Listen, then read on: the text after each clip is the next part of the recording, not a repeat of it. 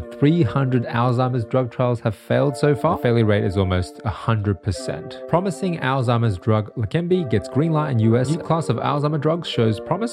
Donanemab could slow Alzheimer's by 35%. Leqembi versus Donanemab is the breakthrough for Alzheimer's disease just around the corner. The views expressed in this podcast are my own thoughts and opinions. They do not reflect the values of my employers. Hello, welcome to the Crossover Connections with Jack Wayne podcast. My name is Jack. I'm an Australian scientist and college professor at a university. And this is a podcast that talks about science, technology, productivity, and how all of this intersects to inform us about the jobs of the future. This episode is all about the promise and potential of new drugs that are designed to treat Alzheimer's disease, a neurodegenerative form of dementia, which really has very sad and tragic impacts on people's lives as they age. They will lose their cognitive ability and memory and ability to connect with their loved ones. And this is something that has been invested with billions and billions of dollars from big pharma and research all across the globe. And to date, there's not been that much progress that's been made in terms of treating Alzheimer's. Percentage of drug trials that have gone through to succeed and show promise of improved cognitive ability in Alzheimer's patients is very close to 0%. And whenever we look at headlines about another breakthrough, my first instinct is not hope, not because I'm cynical about it, but just because I know that the likelihood of success is very minimal when it comes to any kind of new disease therapy. To understand how all of these things might play into the future of Alzheimer's disease treatment, let's do a deep dive into the headlines today and try and explore exactly how these drugs work, whether they have a real shot at improving Alzheimer's therapy, how do you know if you or a loved one may be at risk of Alzheimer's, and lastly, of course, how this ties into the jobs of the future. Let's go to a website very well renowned for its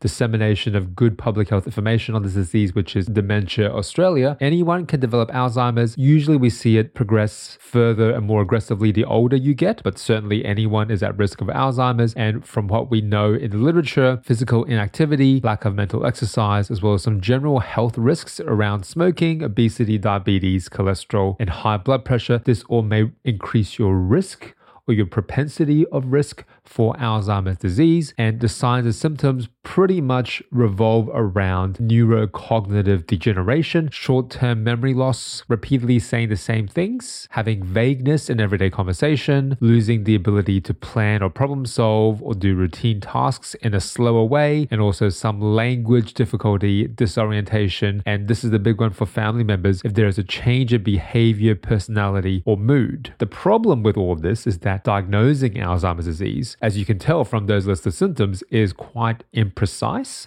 From a behavioral perspective, people could be going through a range of different experiences or maybe have some other mental health issues, and they will have all of these, if not most of these symptoms. And that's why, according to this website, there is no single test currently available to diagnose Alzheimer's disease, and it is almost a disease of exclusion once you've excluded all the other possibilities that are associated with those signs and symptoms. And the physician normally needs to take medical history, physical exam, blood and urine tests, and in some cases the cerebral spinal fluid, as well as psychiatric and neuropsychological tests and brain scans if it comes to that. The brain scans and the blood tests and the urine tests, they're more down my field, where we look at a very specific biomarker or we're looking for a very clear lesion or a plaque on the brain scans. The way that people pick this up in their everyday lives is through the behavioral changes, the family members and loved ones that are best placed to notice those changes. You need to be in careful consultation with your GP to really manage this going forward. People will lose mobility as well and become dependent, requiring extensive care. And at that point, they may have lost memory or connection with their immediate loved ones. So they're in a constant state of distress. It's a very sad situation and also very severe disease progression, hence the billions and billions of dollars of investment in trying to find new treatments for Alzheimer's. There are all of these exposés, these long form articles about how slow the progress in Alzheimer's research really is. Now, as scientists, we don't think of it as slow, but from the general public's perception, we've known about Alzheimer's for a very long time. We all probably know someone in our immediate family or almost immediate family with Alzheimer's disease. Notion that big pharma is this all-powerful entity that can solve everything. You would have thought that the payoff for curing something like Alzheimer's disease is so incredibly high that someone would have already come out the woodwork with a cure. As this article from the ABC goes into it, they interview a number of Alzheimer's disease researchers. This is a very dispiriting state of the field back in 2020. 2 drugs that were being investigated at that time would not stop memory loss and cognitive decline in people. 300 Alzheimer's drug trials have failed so far. Everyone thinks the next experiment is the one that will have the breakthrough. Otherwise, how can you have any optimism to keep continuing this kind of work? This trial, like 300 drug trials before it, also failed and were scientists on the wrong track all along. The article makes reference of something called the amyloid hypothesis, which is the hypothesis in Alzheimer's research, this buildup of the protein amyloid in the brain that is one of the early signs that Alzheimer's is on its way. And as amyloid builds up, it appears as plaques in the brain. As the hypothesis goes, as amyloid builds up in the brain, they form these plaques that would then interfere with the brain communication and then destroy memory function as well as other parts of the brain functionality as well. So this was the amyloid hypothesis, and many of the therapies were focused on trying to slow down the production of amyloid in the brain. The problem, of course, is that many of these drugs would not slow cognitive deterioration. All of the efforts that were invested into these anti-amyloid drugs that would prevent or slow down amyloid from being built up in the brain, when you get negative trial after negative trial, it does give you pause. But in spite of this negativity, there are some researchers who were more optimistic, convinced that they were on the right path, and to move forward with a multi-targeted approach, not just focusing on anti-amyloid therapies. The other characteristic protein involved in Alzheimer's is tau, T-A-U, that go hand in hand with memory and cognitive decline, and the combination of the amyloid plaques as well as the tau protein. These two are the hallmarks of Alzheimer's disease from a clinically diagnostic perspective. In 2020, there wasn't huge promise of a breakthrough. Fast forward now to 2023, and we have not just one, but we have 2 headlines in quick succession all around new drugs against Alzheimer's disease. And what's really interesting is that both of these new drugs, Leqembi as well as Donanemab, they are actually anti-amyloid therapies as well. So people who thought the amyloid hypothesis was flawed all of a sudden have 2 new drugs that maybe counteract their line of thinking. Right now, the US FDA, the Food and Drug Administration, endorsed this drug for IV therapy in patients with mild dementia or other symptoms caused by early Alzheimer's disease. It's the first medicine that's convincingly shown to modestly slow the cognitive decline caused by Alzheimer's. And in Australia, our version of the FDA, the TGA, has accepted and convinced evaluation for the use of Leqembi in Australia. And Leqembi does have a less known clinical name, Donanemab. Leqembi is priced at US $26,500 for a year's supply of IVs that you administer every 2 weeks. This then being plugged into our national health service equivalent here in Australia, Medicare, which cares for 60 million seniors, has a large percentage of them at risk of Alzheimer's or certainly curious about this drug and might want to sign up for it. If we have to bankroll that from our tax dollars, $26,500 for 1 year's supply, that is going to be a lot of investment for a drug that we're not sure is convincing in terms of its ability to treat Alzheimer's disease. The drug in people with early or mild disease, using a scale measuring memory, thinking of other basic skills, after 18 months, so it's not a one-off, it's not like a pill or a syringe and you're fixed, you're cured. You got to undergo this IV therapy every 2 weeks for 18 months. Those who receive Leqembi, as opposed to a placebo, their memory declined more slowly. How much more slowly? A difference of less than half the point on the memory scale. And some Alzheimer's experts say that the delay is likely too subtle for the patients or their families to notice. But that's a very subjective call. A half a point on a memory scale could translate to additional years of contact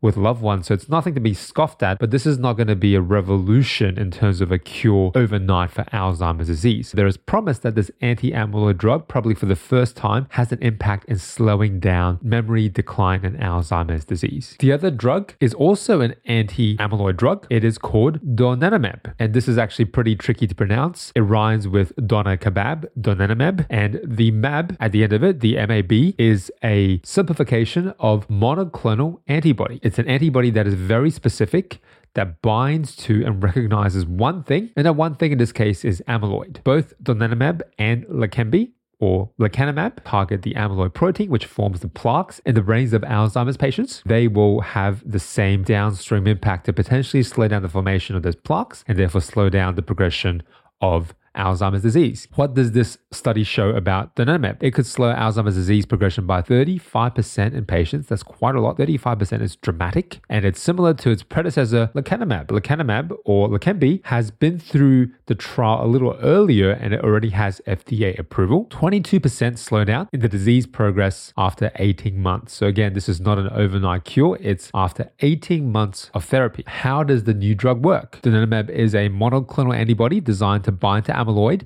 and clear the brain of the amyloid plaques. And it's the interplay between these amyloid plaques, as well as the other protein called tau, that we believe to be responsible for Alzheimer's disease. And this is an anti-amyloid therapy. And the people who were in the study, they were all in the early stages of Alzheimer's and aged between 60 and 85. At the 12-month mark, 47% had no evidence of amyloid plaques. Amyloid plaques are only part of the diagnostic picture. Presence of the plaque does not confirm 100% that you will get Alzheimer's disease. But nevertheless, this is very exciting therapy news. Patients also did not need indefinite treatment. The idea is that injections are able to persist maybe for 6 months, maybe for a year, and after that you could stop taking the therapy. That's also very exciting. You don't want to have to go to take these intravenous IV drips every single day, but still not very convenient in terms of administering this ongoing treatment and ongoing therapy. 6 to 7 billion Australian dollars per year to treat and care for Alzheimer's and also improve the infrastructure so that the brain scans that you would need to confirm the diagnosis were more readily available, and that GPs were very well trained on when to refer and when not to refer for an additional scan. And unfortunately, there's going to be quite a delay that we have to overcome in when people first experience symptoms to when they then get the right diagnosis for Alzheimer's. That delay could really slow down their access to this therapy, which again works best in early onset cases of Alzheimer's. I'm really interested in the science side of things, exactly how this drug works and why this drug has worked when other previous anti-amyloid therapies haven't worked. Science is probably one of the two biggest journals in our field of molecular biosciences, the other being Nature. Scientific news on the Science website is probably pretty well vetted and pretty well researched. Alzheimer's trial shows clear benefit, but also significant risk, and the safety is going to be brain bleeding and swelling. On the heels of the historic full US approval of the Alzheimer's therapy Leqembi, that's Leqembi, a similarly acting drug, Donanemab, has demonstrated effectiveness against the brain disorder, but with greater risk. Donanemab mops up a protein called beta amyloid, which accumulates in the brain. Donanemab and Leqembi modestly slow the cognitive decline that marks Alzheimer's, making the first amyloid targeting drugs to clearly demonstrate success in advanced clinical trials. But here's the kicker. Both Donanemab and Leqembi come with risk of serious or even fatal brain swelling and bleeding, and the positive trial results would likely not be questioned by patients, clinicians, or payers if these antibodies were low risk, inexpensive, and simple to administer, but they are none of these. It involves intravenous infusion every 4 weeks for 18 months. At least that's what happened in the trial. In the actual real world use, it could be less frequent, or maybe it has to be more frequent, up the dosage or lower the dosage. Just unclear how that's going to work. Intravenous infusion is not something you can do at home by yourself. You need to go to a clinic for them to do it for you. Alzheimer's has two hallmarks, one being the beta amyloid plaques and the other being the presence of the tau protein. And the people in these trials were split into a group which had the amyloid plaques versus those that had a lot of these tangles that are filled with the tau protein. And the patients with the beta amyloid plaques but not much of the tau protein had the best improvement. They had a 35 to 36% slowdown in cognitive decline. If you had high tau, the tau protein in these tangles in your brain, either a 21% improvement in cognitive function compared to a placebo or no difference at all. So it would appear that the tau protein is a marker of a different stage of Alzheimer's, after which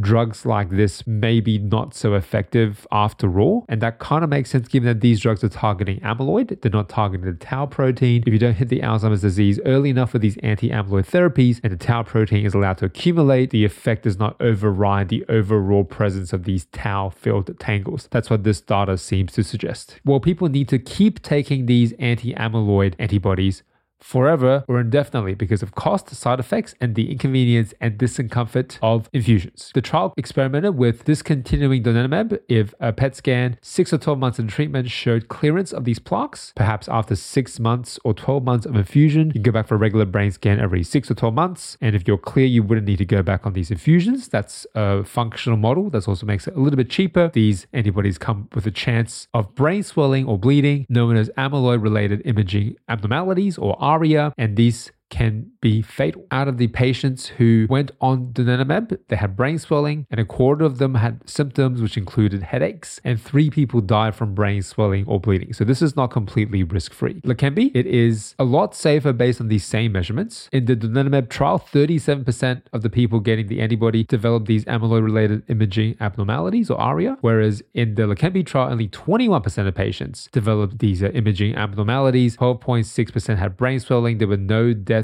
related to the drug and related to Leqembi. So it appears that Leqembi is a little bit more safe than Donanemab, but also I think the impact it has on memory decline is a bit more subtle than Donanemab as well. But these are a pool of a couple of thousand people. When you expand the scope of these trials to a much larger pool of people, you're likely going to see even more side effects. So you have to be aware of the potential safety risks involved. But all of that is worth it if your loved one at risk of Alzheimer's disease has a few more years to remain connected to their family and enjoy the memories of their loved ones and being present in the moment. Let's come back again to the diagnostic part of Alzheimer's and how we as family members or loved ones could help those who are in our family who may be at risk. The problem though is there is no definitive test for any form of dementia. There's not one gold standard that we can just use and we'll know that they have Alzheimer's. You can run blood tests to exclude other problems such as anemia, infection, or electrolyte imbalance, and also doing some urine tests to investigate infection. Outside of doing blood tests and PET scans and CSF scans, cerebral spinal fluid testing to check for the presence of these amyloid plaques or the tau tangles, what we can very easily access is going to be these cognitive tests where you go to a doctor and they administered this cognitive test to test your memory and learning abilities. Within a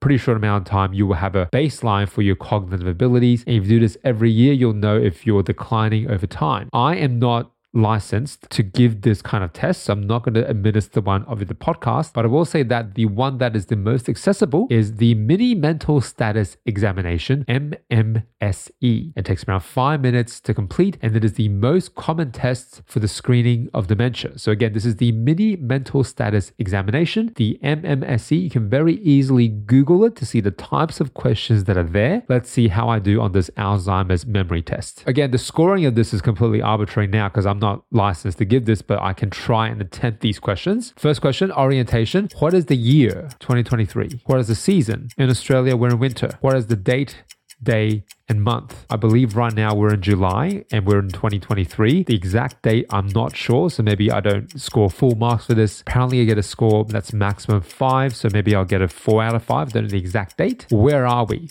The state, we're in Queensland. What's the town? I'm in Brisbane. What's the hospital? I'm not in a hospital right now. What's the floor of the hospital? I'm not in a hospital. If my home was a hospital, I'm on the ground floor. Location and time, orientation, that's again a score out of maximum of 5. I guess I can give myself a maximum of 5. I know where I am and I know where I'm situated. Next one is a little trickier to administer by myself, so I might administer it to you. The key here is I have to name 3 objects. I'm going to take a second to say each of them, and they're going to ask you what these 3 objects are. The 3 objects are a remote control, a pocket knife, some earphones. I'm supposed to give you 1 point for each correct answer here. So the 3 objects were, if you were playing along at home, a remote control, a pocket knife, some earphones. You may get all 3 right on your first go. You basically get an unlimited number of goes until you get all 3 objects right. Again, the higher the trials that it takes for you to get those 3 objects, the lower your score. The next one, serial 7's attention and calculation. You start at 100 and you keep subtracting 7. And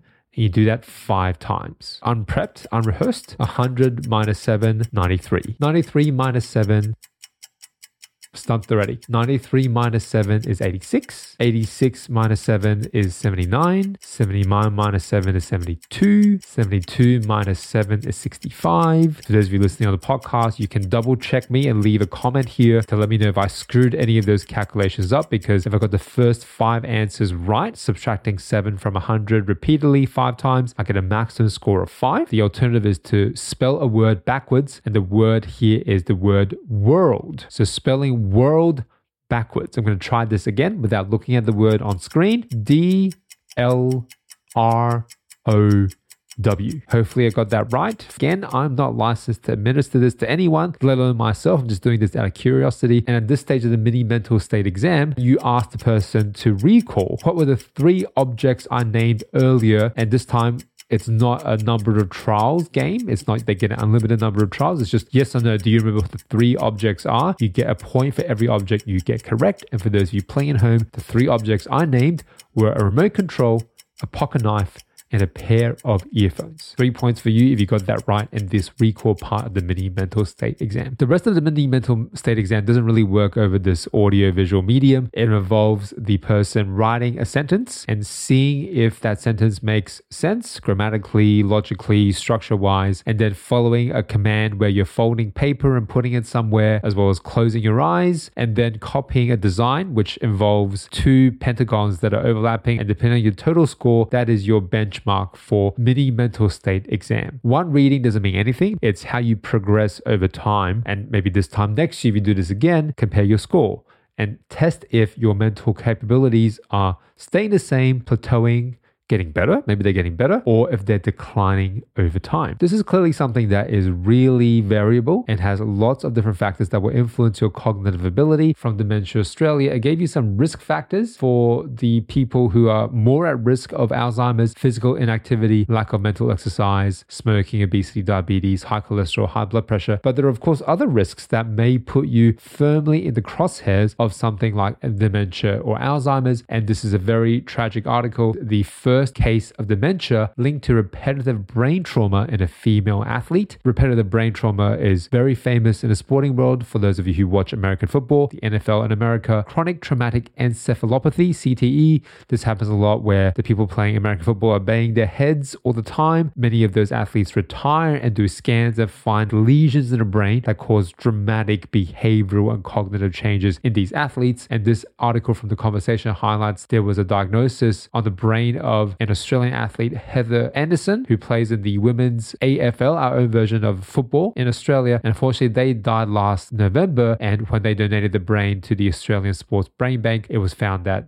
her death was linked to repeated trauma, likely from playing the sport, and it is CTE. So repeated contact to the head does cause brain damage and does cause degeneration of the neurons, and is certainly a risk factor for dementia and Alzheimer's. But the problem with CTE is that you can only diagnose it once you've passed away. It can only be diagnosed post-mortem. We don't have any great biomarkers that can detect it early, but hopefully there's overlap between CTE at a biological level as well as Alzheimer's, and that many of the drugs that people are finding used to treat Alzheimer's might find its way over into helping these people who may be at risk of CTE and brain trauma in sports. On that note of uncertainty and trepidation, that brings me to whose job is it anyway?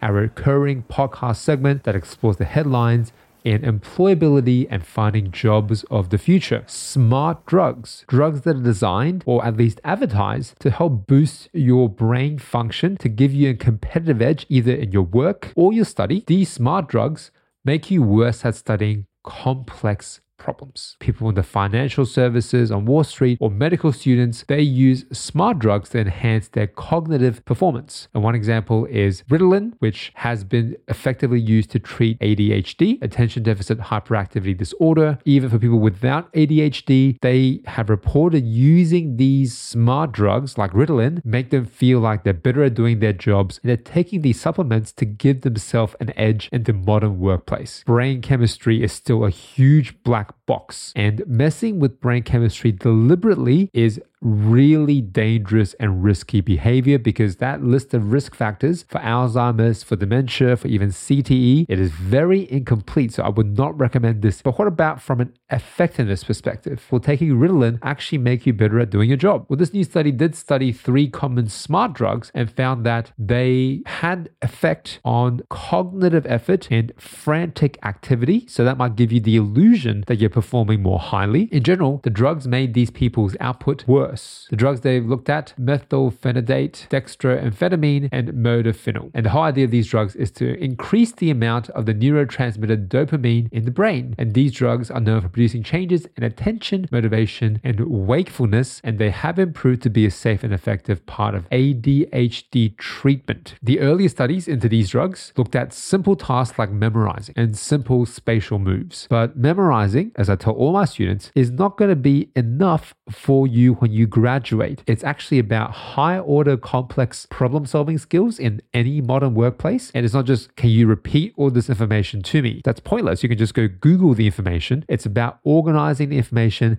synthesizing it, summarizing the main trends that you feel the data is telling you, and making some predictions about the future of this data. And this study used something called the knapsack problem to simulate a more complex, high-order problem. Participants faced a computer game, which asked them to imagine they have a bag that can hold a certain amount of weight. The game then presented 10 or 12 different items, each of which had a weight and a dollar value. And the goal was to put the maximum value in the bag without going over the weight limit. Get a dollar value for each of these things, and you try and shove as much into this bag as possible without going over the weight limit. But you see, that's a more complex task than just memorize all the items and repeat after me. That's not a very useful workplace task. But it is a more useful workplace task to rank a list of items in an inventory and tell your boss which one's going to sell the best next quarter and make that prediction. The participants had 4 minutes to try different combinations of items and had to complete 8 of these problems at 5 different levels of difficulty, each presented twice. After taking these smart drugs, not only did these patients do the same as the patients or trial participants who didn't take the drugs, they took much longer to complete the problems. So these smart drugs made them worse at these high order problem-solving skills. They spent significantly more time and tried significantly more combinations of items before submitting their selections. And they did worse. On average, they found the optimal combination less often. They spent a lot more effort, but their productivity suffered significantly. Cognition is a complex thing, and there is no shortcut. We've been spending decades trying to find drugs to slow down the deterioration of Alzheimer's disease, and only now have we very recently found 2 drugs, Leqembi and Donanemab. So if you are trying to shortcut and trying to hack your brain, like in the movie Limitless, so far it is very dangerous to do so. We don't recommend you do so, and also you might have negative consequences on your productivity in the short term. And to finish this episode of the podcast, The Connect, our recurring segment where we revisit old issues touched on in past episodes of the podcast, mental health apps, and what they're doing with our data. And this is an episode that had comments from Progenitor's Soul. This is a very detailed and insightful comment. Comes courtesy of a psychologist who's based in Brazil. Apparently in Brazil, the perception is that the availability of professionals is not the bottleneck. We have a lot of them, and there's always been a steady amount of new students and professionals entering the career path. It's actually a different problem in Brazil as it relates to mental health. The perception of elitism. It is not accessible to everyone. It can cost $100 to $200 per session in different countries, and that can be prohibitively expensive. And certainly in Australia, Medicare does subsidize it to a large portion. If it's so expensive in Brazil, I can understand that that would very much be a bottleneck. Thank you so much for sharing from your profession. It's great to hear from mental health professionals. Keep doing the great work that you're doing. Thank you again for connecting with me on the episode Progenitor's Soul. You can find all of our past podcast episodes on Apple Podcasts, Spotify, or Google Podcasts. You can find the full video episodes as well as clips on the YouTube channel, Biolab Collective with Jack Wayne. I'm Jack. Hope to connect you again next time around.